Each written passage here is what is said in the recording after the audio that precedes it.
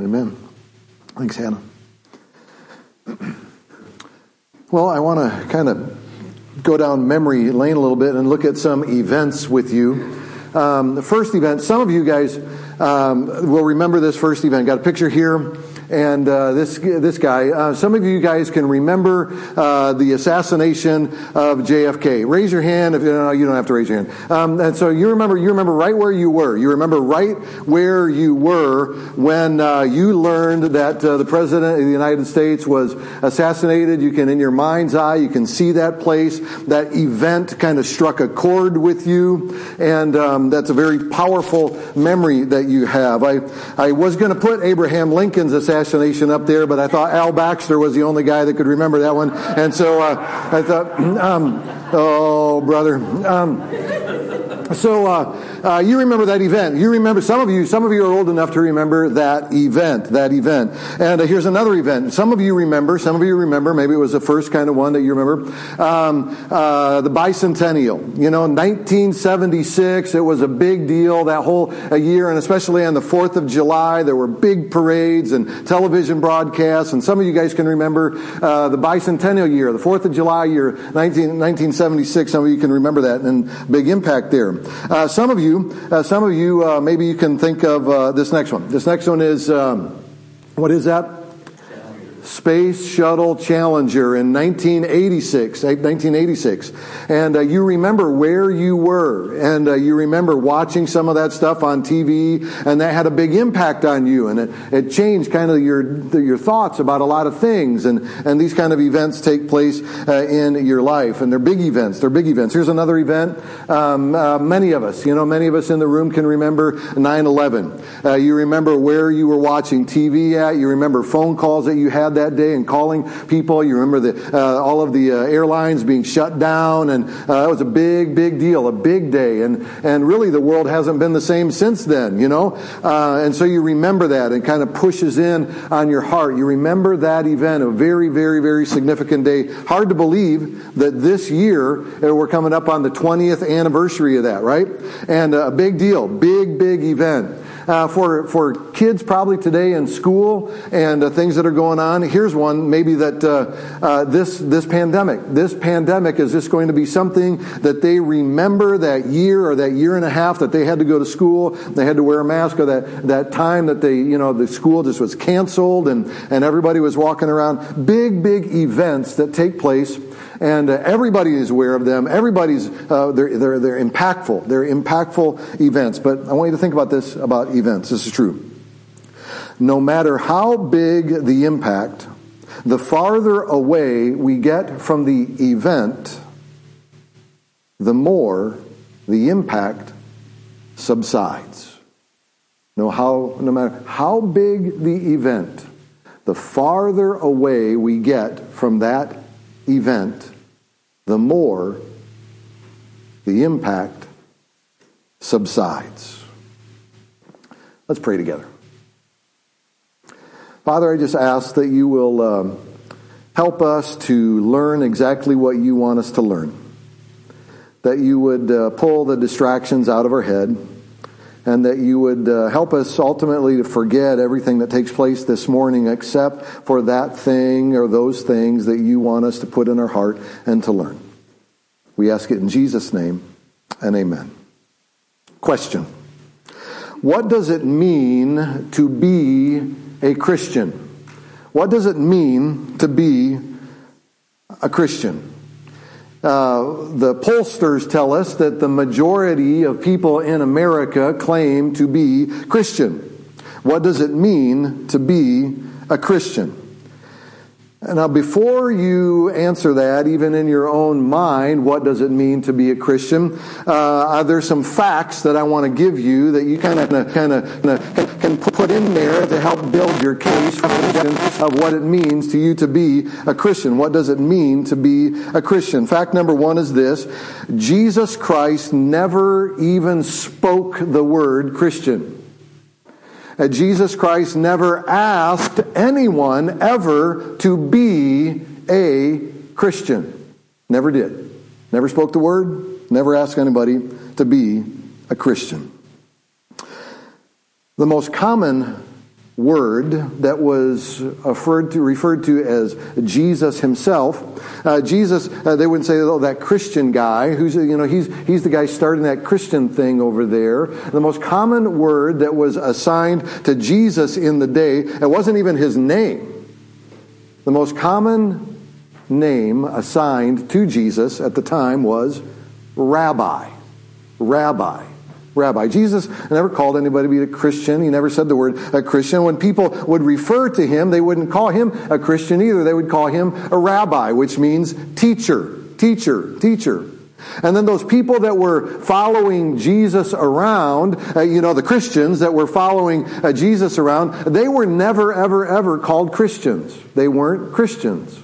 They were called disciples. They were called disciples, which means learner. It means learner. Jesus never said to be a Christian, but he said, I am a teacher and you are to be learner. Learner, learner. Well, Jesus, he ascends up into heaven after the death, burial, and resurrection of Jesus. He comes back to life and he walks around and he's communicating for several days with his disciples, and he's teaching them and he's communicating to them, hey guys, I'm going to go up and be with my Father, and I'm going to turn over the keys to the church to you guys, and so I want you to go out and start my church. And he never says, I want you to go out and start the Christian church. He said, I want you to go out and start the church, and so naturally, everybody knew them as Christians then. No, they weren't known as Christians. They weren't. And so what does it mean to be a Christian? They weren't known as Christians. In fact, the Apostle Paul, you remember, he becomes a very dynamic apostle, but before he was an apostle, everyone knew him as Saul, and all he wanted to do is go around and squash these people that were following Jesus, and so he says, I want to go get the Christians. No, he never said that. He never said that. They weren't called Christians. They were called two words. They were called two words. Here's the way Paul kind of addresses what these people that were following Jesus in the book of Acts, chapter 9, verse 1 2. Meanwhile, Saul was still breathing out murderous threats against the Lord's disciples. He went to the high priest and asked him for letters to the synagogues in Damascus, so that if he found any there who belonged to the way, whether man or woman, he might take them as prisoners to Jerusalem. So what were they? Who were they? They were called the way. The people that were following Jesus were a part of a thing called the way. And in the Greek language, it would be the path. They were a part of a people that were on the path. Jesus and the disciples didn't go out to find Christians. They found learners, people on the path. Further defining the word Christian, what does it mean to be a Christian? We can jump into Romans chapter 12, verse 2. Paul says this, Do not conform, say conform. Do not conform any longer to the patterns of this world. The patterns of this world. What does conform mean? To fashion or to shape one thing after another. Picture a cookie cutter. You make the cookies, right? And you get the cookie cutter and you're just kind of stamping them out so that they all sort of look the same. And Paul says, do not conform to the patterns of this world. Well, what are the patterns of this world? Well, today we kind of watch the news, and you kind of watch the evening news or the local news, and you see that news, and they're trying to tell you and communicate to you what the patterns of this world are, and they want us to adhere to those patterns. But as Christians, we are not to be politically correct. We're supposed to be followers and learners of Jesus. We're not supposed to be to follow the peer pressure. We're not supposed to follow the media spin. We're not to conform to the patterns of this world, but we are to be transformed. Be transformed. Not conform to the patterns of the world, but be transformed. And that's where we get the word metamorphosis. That's the Greek word transform. Metamorphosis is the metamorphi. And that's the picture of the butterfly, right? The butterfly starts as the caterpillar, but it turns into the butterfly. What does it mean to be a Christian? Jesus never called anybody to be a Christian. Christians. Maybe we could define it this way. Christian. We say, I want to be a Christian. I agree to start down a path and learn from Jesus to be transformed into His likeness. I agree to start down a path and learn from Jesus to be transformed into His likeness. What does it mean to be Christian? Christians, we have a problem. Christians have a problem today because too often they ask a bad question. They say, and we say, when did you become a Christian? We ask that question. Or we might ask, are you a Christian? That's a bad question. It's a bad question. Because what happens in our mind's eye when we say, are you a Christian, or when did you become a Christian? Immediately in our mind's eye, we go back in time and we picture a calendar, and there's an X on the calendar, and that is the day that the event took place that we became a Christian. But the farther away we get from an event, the more the impact of that event subsides. We ask the question all the time. When did you become a Christian? Oh, I was 12 years old when I got baptized. Or I was in college in a really wild time of my life and I found Jesus. And that's when I became a Christian. Or, I went through a horrible marriage. And through that whole mess that I found Jesus. And that's the time, that's the event when I became a Christian. Can you imagine going to the doctor? You say, doctor, I'm sick. I got something wrong with me. I got there's something inside me. There's a virus. Something's going on. I'm just not right. Doc, you got anything that will fix me? You got anything that will make me better? And doctor looks at you and says, yes, absolutely I do. He says, here, first we're going to give you this shot in the arm, and then we're going to give you this prescription, and when you get home, take one of these pills, and then you just keep taking these pills until they're all gone. You do that. And so you see the doctor, and he puts a shot in there, and then that night you go home. You don't feel any better. That ache, that pain, that soreness, it's still there. Something's not right, And so you pick up the phone, you went to the doctor 4 hours ago, and so you call the doctor and say, it's not working. You did something wrong. I came to you in order to get better, to be made right, to feel good and feel right, and you didn't fix the problem. The doctor says, no, you don't understand. When you came to see me, I gave you what you needed to be made well, but what I gave you is a prescription. And so you just keep doing what I told you to do until there's no more little pills in the bottle, or until you start to feel, you just keep doing what I told you to do. If somebody went home after seeing the doctor and we looked at them and they said, I don't feel good, I'm really mad at my doctor, we'd look at them and go, why are you mad at the doctor? Why are you mad at the doctor? Well, I went, I had an appointment, took care of the thing, right? No. What does it mean to be a Christian? What it means to be a Christian is to be on the path of learning about Jesus. Paths go up and paths go down. Paths are sometimes easy and paths are sometimes very hard. You can't always see where the path is heading. It is ongoing. You can look back and you can also look forward. Paths are new every day. Question. Friends,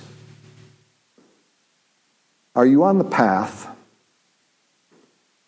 or did you attend an event? Are you on the path? What does it mean to be a Christian? It means We are on the path that Jesus leads us down. Warning. Paths are like roads. Warning. Paths are like roads. Sometimes we crash. Sometimes we crash. Write that down. Sometimes we crash. We get hit by others. We slide off the road. We are distracted. Life has crashes. You're going along and everything looks just fine, and then all of a sudden the fog starts to set in, and all of a sudden you look around and you start to spin, and your finances are completely out of control. You're going along and things seem just fine, and all of a sudden you look over and one of your children has decided to jump out of the car and make their own way, and they're off, and all of a sudden in your heart you know there is a wreck that is going on in your life. Your best friend used to sit with you in the car and you were going along the road, and then all of a sudden you look over and they're not there anymore. They're in the back seat, or they're in a car that's going in the opposite direction, and you look around and you realize my marriage is a tangled mess in the ditch. Sometimes we crash. Write this down. Anticipate the crash. What does it mean to be a Christian? It means that you are on a path, and sometimes there are crashes, and we would do well to anticipate the crash. When you hit the deer, crash the car, slide into the ditch, those things happen in life. Those things happen in our spiritual life as well, and you have good company. You realize that almost all of the warriors of the faith in the Bible, the people that we can look at and say, man, if I just had their faith, they all spent some time in a crash. All of them did. Remember Joseph? Joseph was the youngest and most favored son in a big family. His dad really loved him. His brothers were out tending to the flocks, and his dad says, son, I want you to go out and I want you to find out what your brothers are doing. Go check on them and then come back and report to me. And when he makes his way out there, what do his brothers do? His brothers scoop him up and throw him in a big hole in the ground, and then they sell him to be a slave in Egypt. I don't know what your family is like, but if your brothers and sisters haven't scooped you up and sold you into slavery, you're a step ahead of Joseph. Joseph had a crash. Surely while he was in the bottom of this pit looking up, he must have been thinking, I'm in a mess here. What's going on? What's going on? Where is this God whom I love? Surely there's no evidence he was thinking of those things, but why wouldn't he been thinking those things? Remember Moses?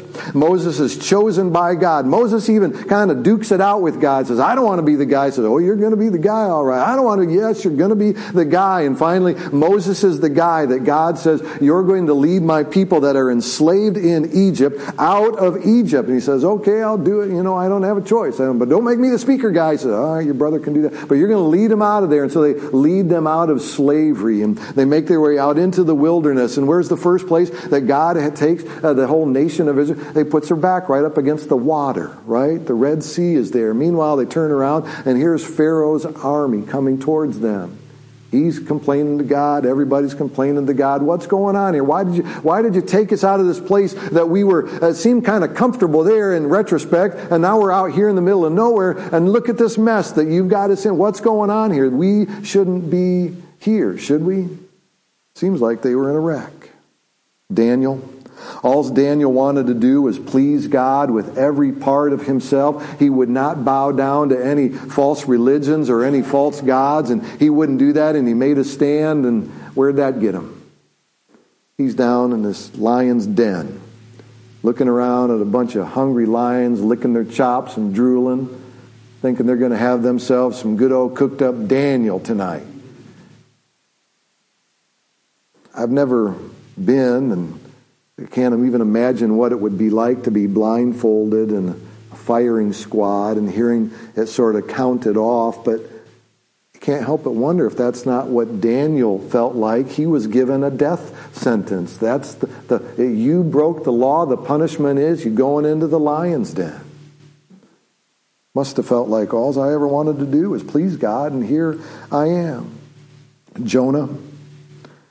God goes directly to Jonah and tells him there's something I need you to do, and Jonah said, well, that's a good idea, God, but let me get back to you on that one. And he starts running the other direction. And so God sends a big fish and a storm and sends him overboard, and the fish scoops him up. And so he's inside, and the only thing that he can smell is fish insides while he's there. And he was doing some praying while he was there. Peter boldly declares to everyone that would listen, I will do whatever I need to do. I will fight. I will die for you, Jesus. You are my King, my God. You're my Lord. I will fight for you. I will die for you, Jesus. He said, and then the next few hours go by. And Scripture tells us a little junior high age girl goes up and says, aren't you one of those people with Jesus? And he cusses her out and goes running and hiding. The Bible says that he went away and he wept bitterly. He must have felt like he was in the ditch. How many times was the Apostle Paul in prison? How many times did he get beaten with a whip? How many times was he shipwrecked, bitten by snakes, and cold, tired, drawn out? These are the warriors of the faith. All of them ended up in a crash. Anticipate the crash. What does it mean to be a Christian? It means to be on a path that Jesus takes us down. And then write this down. Learn from the crash. Learn from the crash. Joseph, sold into slavery. God was preserving and preparing him to be a leader later on in his life. Moses at the Red Sea learned that God would provide a path out of anything that might be in front of him. Daniel in the lion's den learns that God would use Daniel to change the heart of an entire nation. And King Nebuchadnezzar, God was involved every step of the way. We know that Jonah learned there is no use to run from God. Peter learns, serve God with humility and not arrogance. And Paul learns that there is a cost to following Jesus. 1 John chapter 5 verse 13 says, I write these things to you who believe in the name of the Son of God, so that you may know that you have eternal life, even when you crash. What does it mean to be a Christian? It means that we look at an event in our life and say, I became a Christian then, but I've been on the path ever since, and Jesus is beside me. Whether high or low, easy or hard, fun or sad, difficult, easy, Jesus is always with me. He loves me. He cares for me. His Spirit is within me. He strengthens me. I can move forward in Christ. Which begs the question, are you a Christian? Are you a Christ follower? For those of us that know Jesus Christ as our Lord and Savior, we are duty-bound to share our faith with people that are just flying down the interstate, and we're duty-bound to share our faith with people that are currently in the ditch. We're to be brothers and sisters in arms and helping people move forward. If you're a Christian, that's your job. If you're not a follower of Jesus Christ invites you to accept him as Lord and Savior, to be baptized into him, to be made new in him, and to accept him as Lord and Savior. If you've never accepted Jesus Christ as your Lord or your Savior, that's a conversation that I would love to have with you. You want to know what's it mean to be a Christian? We can sit down, we can talk it out, we can arrange for you to be baptized if you've never been baptized, and you too can give your life to Jesus Christ. In the meantime, we all need to walk the path towards Jesus. Let's pray. Father, thank you for the gift of your Son. Father, thank you for all of the examples in Scripture of people that have been through hard things so that we can know hard things happen. But you are with us. We ask this in Jesus' name, and amen.